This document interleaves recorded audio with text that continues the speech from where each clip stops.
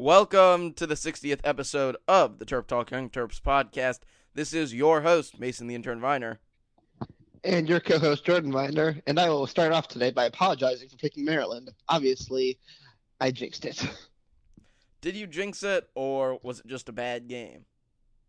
That's what we'll get into on this episode, along with the non-rev report. But before we talk about that, this podcast is brought to you by Allied Party Rentals. They're your hometown Terrapin party rental resource.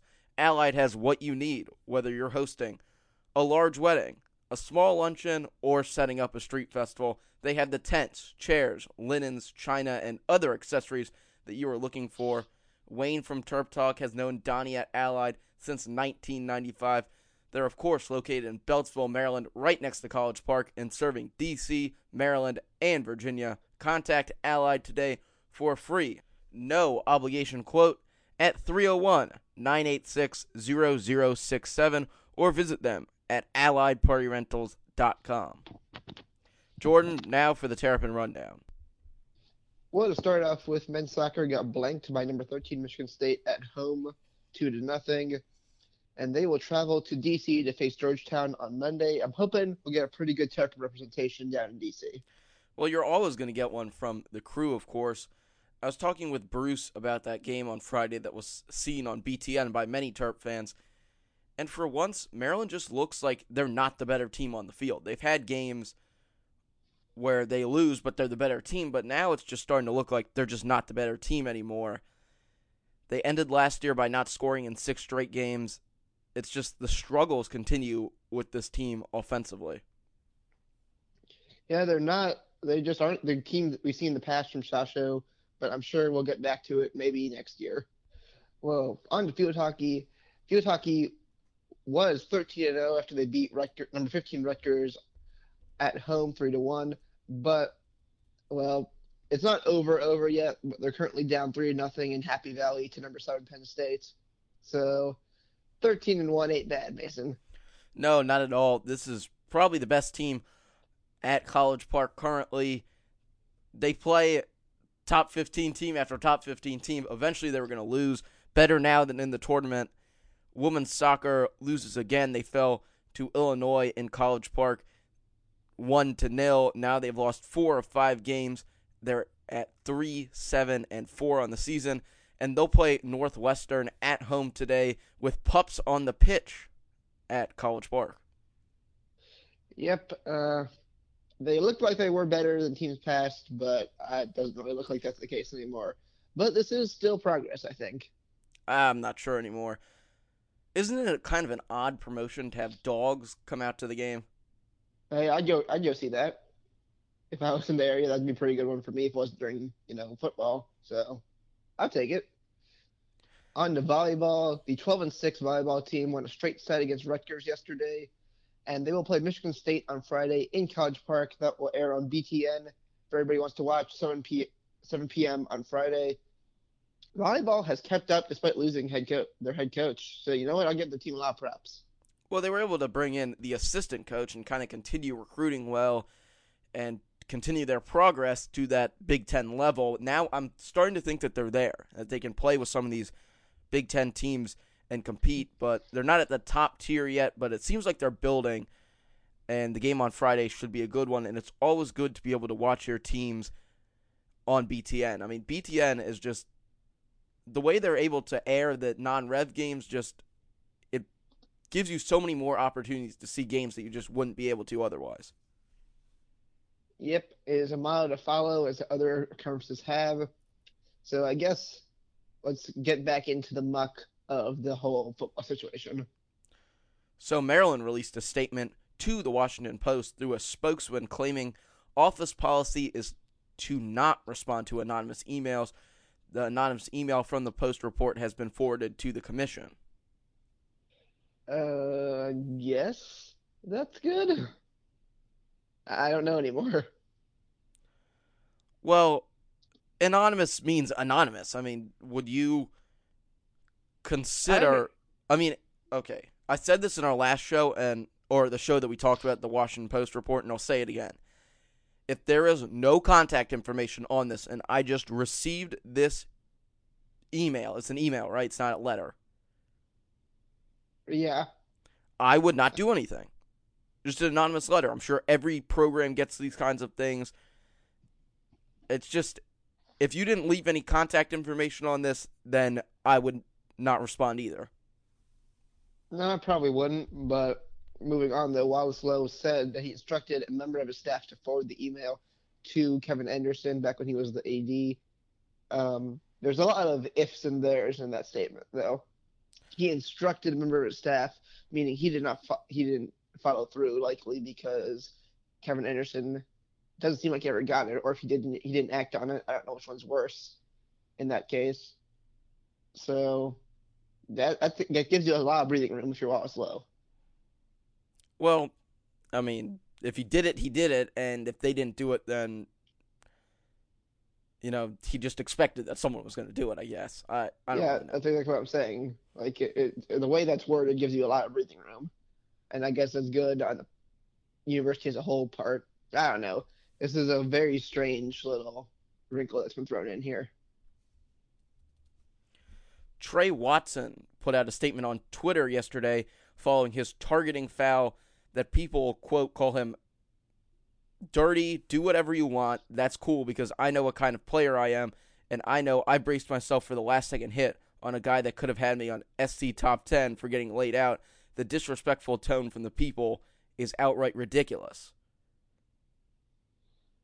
So, I don't know. That call is a bit iffy, though. By rule, if you look at the rules, it was accurate to what targeting is supposed to be. Doesn't mean I necessarily agree with the call, but it does follow the rule. It's kind of the same thing with the roughing the passer in the NFL. Like, it does follow the rule.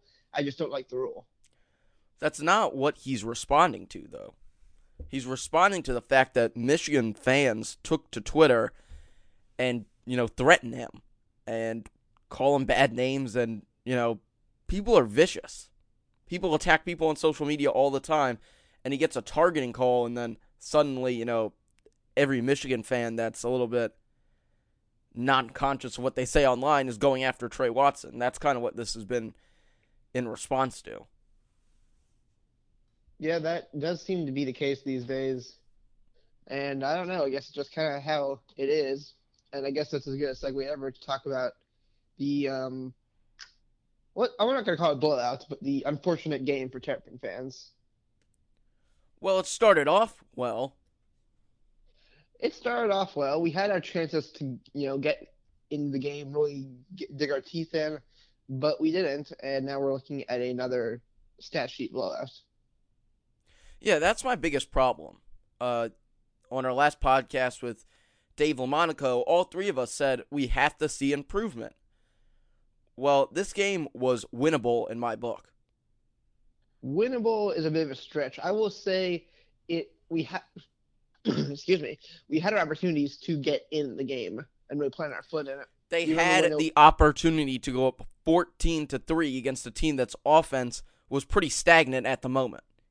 I'm aware. That's what I was going to get to. We had our chances to really dig our teeth into the game, and I'm not saying we would have won the game. Okay, that's a long shot considering how our offense was playing, but we definitely could have been really in the game and forced Michigan to really go on the offensive, and we didn't because our offense was again stagnant.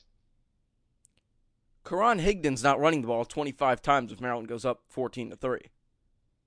I know that, and the flip side of that is we probably would be able to run the ball more if we weren't down whatever we were down by halftime, but at 17-7. But we also came out of the gate after halftime only down by 10, and we had no offense. So it was a winnable game. I mean, I'm not going to say by the end.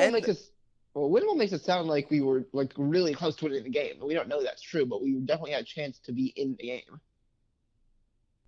Okay, I'll give you that. There was a realistic chance that we could be in the game. Moving on here, let's do this position by position and start from the quarterback. Kasim Hill, not a good game. 5 for 10, 62 yards, and a pick. Kasim Hill was unplayable in this game. He had nothing to really offer the offense besides taking the snaps. And that sounds cruel, but that's really what I think about today or yesterday's game. Yeah, since he only threw the ball 10 times, I'll go for more of the example theory. The pass to Daryl Jones, the middle screen.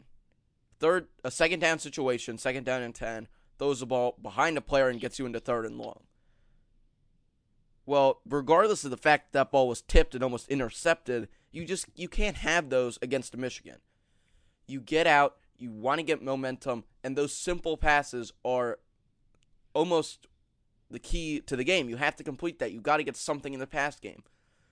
Throwing the ball behind players and overthrowing them is the problem for Kasim Hill. Example, Tavon Jacobs' deep ball.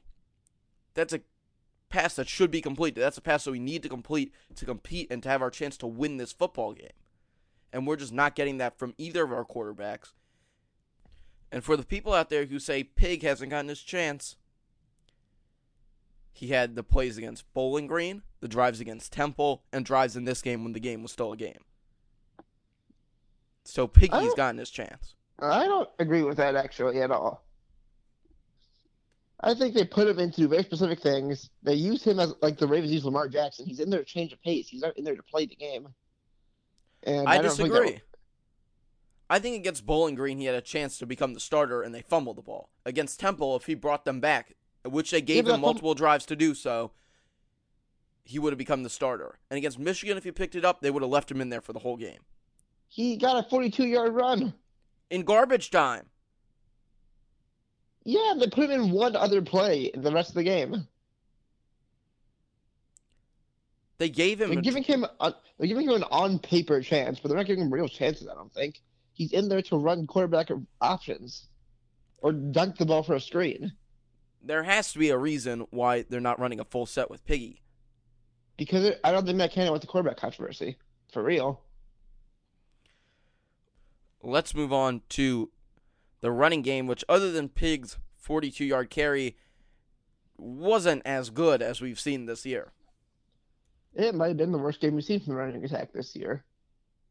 Both of our, in quotations, starting running backs, Anthony McFarland and Ty Johnson, had fairly dud games.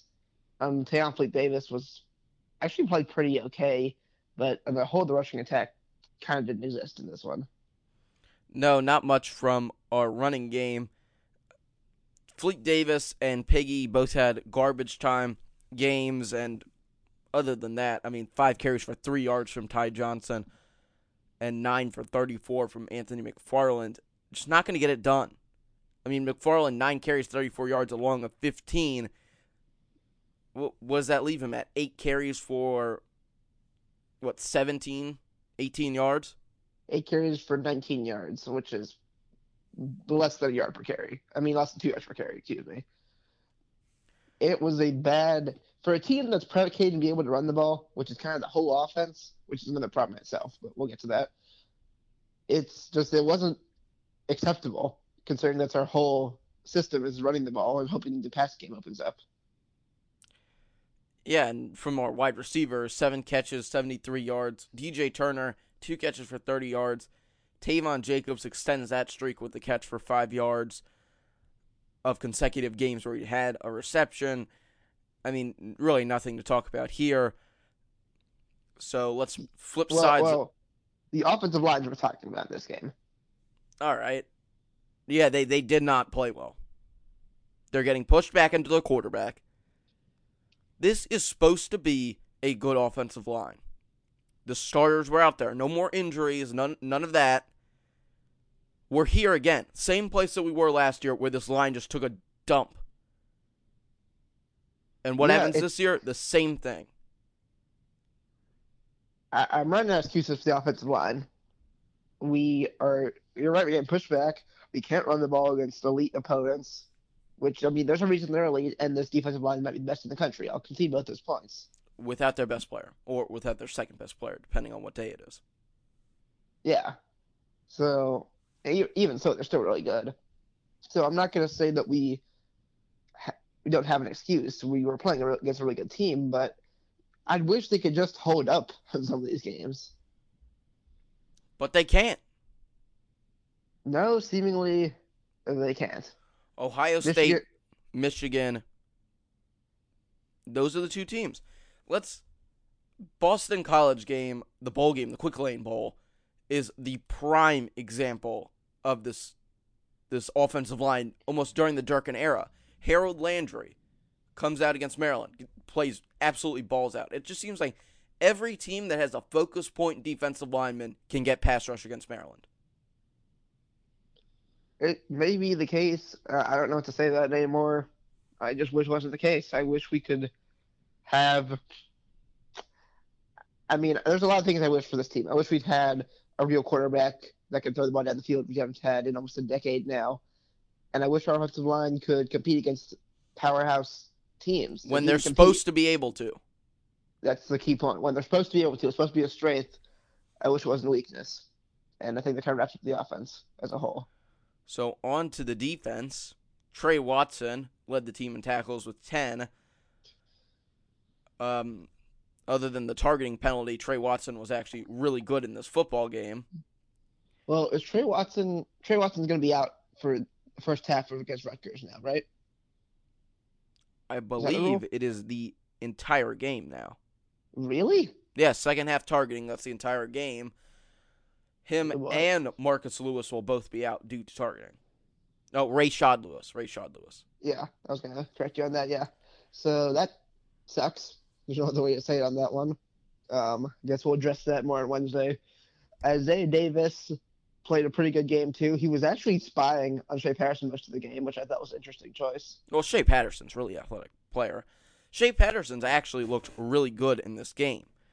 Now, this defense could really compete in this football game, but, with the lack of time of possession, the failure of our offense to commit or to advance the turnover balls, it was really a struggle because of how long they were out there and just the way Michigan plays to wear a team like Maryland down.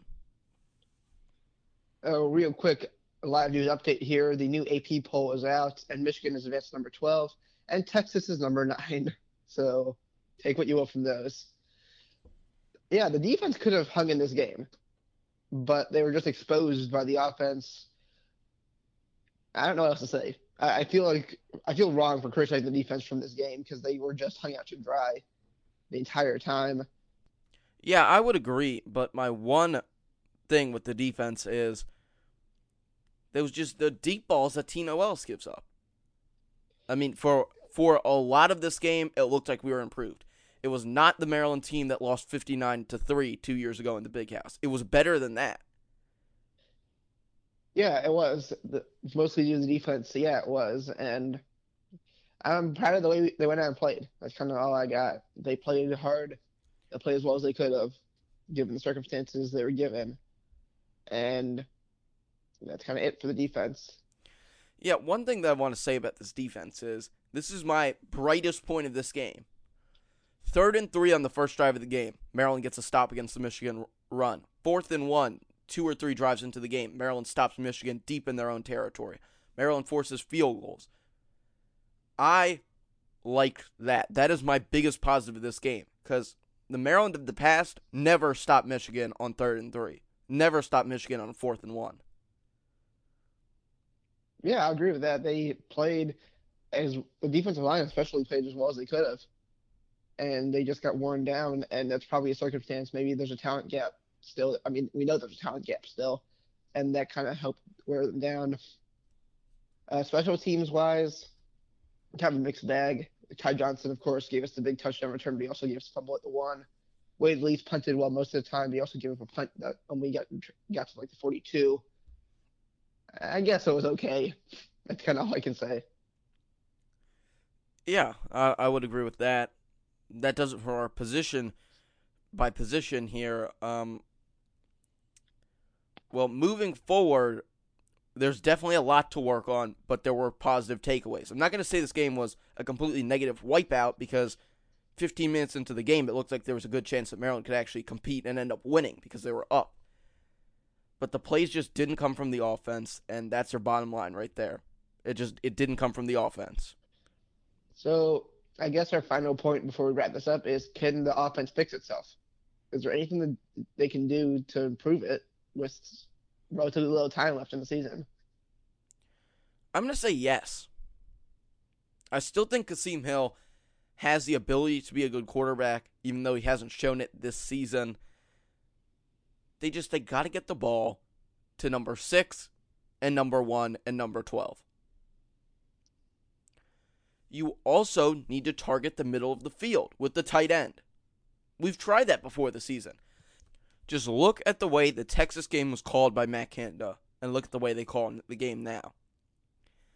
Against Texas, Maryland threw the ball deep to Jayshon Jones. They targeted the tight end and almost scored a touchdown. The middle of the field has left this team. Now, we need to find a way to get that back with Kasim because he can throw the ball. He showed us that he could throw the football against Texas. Now, they might have not been the prettiest balls and guys might have been wide open. But just where is that team gone? Where is that passing game gone? Because he threw the ball for 250 yards in that game, didn't he? Something like that. I think that, as you love putting out, the Big 12 doesn't have a huge defensive standard, but Texas is apparently still a good team. So I don't know what happened from there here to now. It seems like Kasim's confidence has disappeared, and so is Matt Canada's confidence in calling the games. And if we want to, be bowl eligible at this point, we have one cupcake, you could call it, cupcake game left against Rutgers. Even then, I hesitate because there still are. No, I really don't hesitate. They lost to Kansas by 20 points. They lost to Buffalo by like 30. Okay, yeah. We have one cupcake game left. And then after that, you got to have to fight for every win. And if we want to win and get bowl eligible, get the 6 wins, we need to rediscover the offense. And if we still can, maybe a bit of a debate for another time. But Kasim needs to show up again. It's just that simple. I would agree with that. The other thing that I want to say before we go here, we can talk about this more on Wednesday, is when they go up, if they do 20-0 by running the ball against Rutgers, I know that this is kind of like when you go up by that much, you kind of want to get out of the game. I would throw the ball like 15 times in a row. You have to get something going. I would put Piggy in. I'd put Piggy in too. I would just try stuff, trying to open up the playbook, see if we can get some spark going. Because, geez, do we need it at this point? So that's going to do it. We'll be back on Wednesday to talk about the Rutgers game. Before we go on this podcast, we'd like to thank all of our sponsors, Viner Forgates in Rockville. They built TerpTalk.com. They can build a website just like that for your company. E-commerce or just a normal website, they have all you need when it comes to web development. And Allied Party Rentals, they have the tents, chairs, linens for all of your events from 5 people to thousands. They have it all. And of course, as Allied Party Rentals, you can visit them on the web at www.alliedpartyrentals.com. Jordan, anything else to say about the Maryland-Michigan game? Good thing we play next week. That's all I'm going to say about that one. Hey, there were some positives. I would still like to say that. It wasn't all negative. No, but given how we could have, competed and made this a game, it feels like a real lost cause. Yeah, I would agree with that. Don't get too down. We still lost to a team that's ranked in the top 15. And we'll be back here on Wednesday to discuss the fierce Rutgers Scarlet Knights, who got blown out by Illinois this past week. That's going to do it. And as always, thanks for listening.